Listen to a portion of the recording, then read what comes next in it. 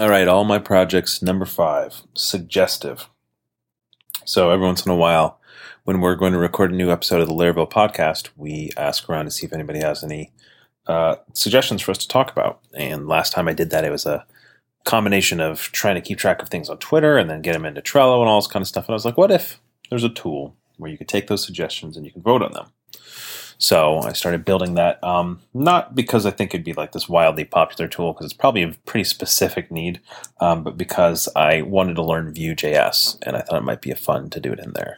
So I basically just live streamed me learning it as I built this project out. So it's github.com/mattstauffer/suggestive. And I'll eventually get it to a point where it's ready for us to start using it. It's pretty close to ready to use for the Laravel podcast. Basically allows people to suggest topics and other people can vote on those topics. And then the podcast admins can accept a topic, reject a topic, or mark it as a duplicate. And then the admins can also associate a topic with a particular episode. So if you add all your episodes in there, you say, we talked about this particular topic in this episode. So it both helps you to plan. When you're planning for a new episode, you can look through all the accepted but not yet used topics and figure out which ones you want to plan out for.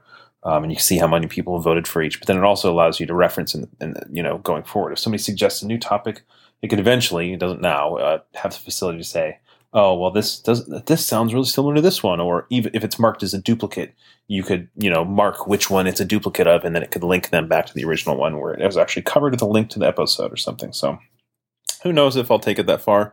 I'll probably end up at least getting it far enough that we can use it for really basic voting, topic suggestion voting.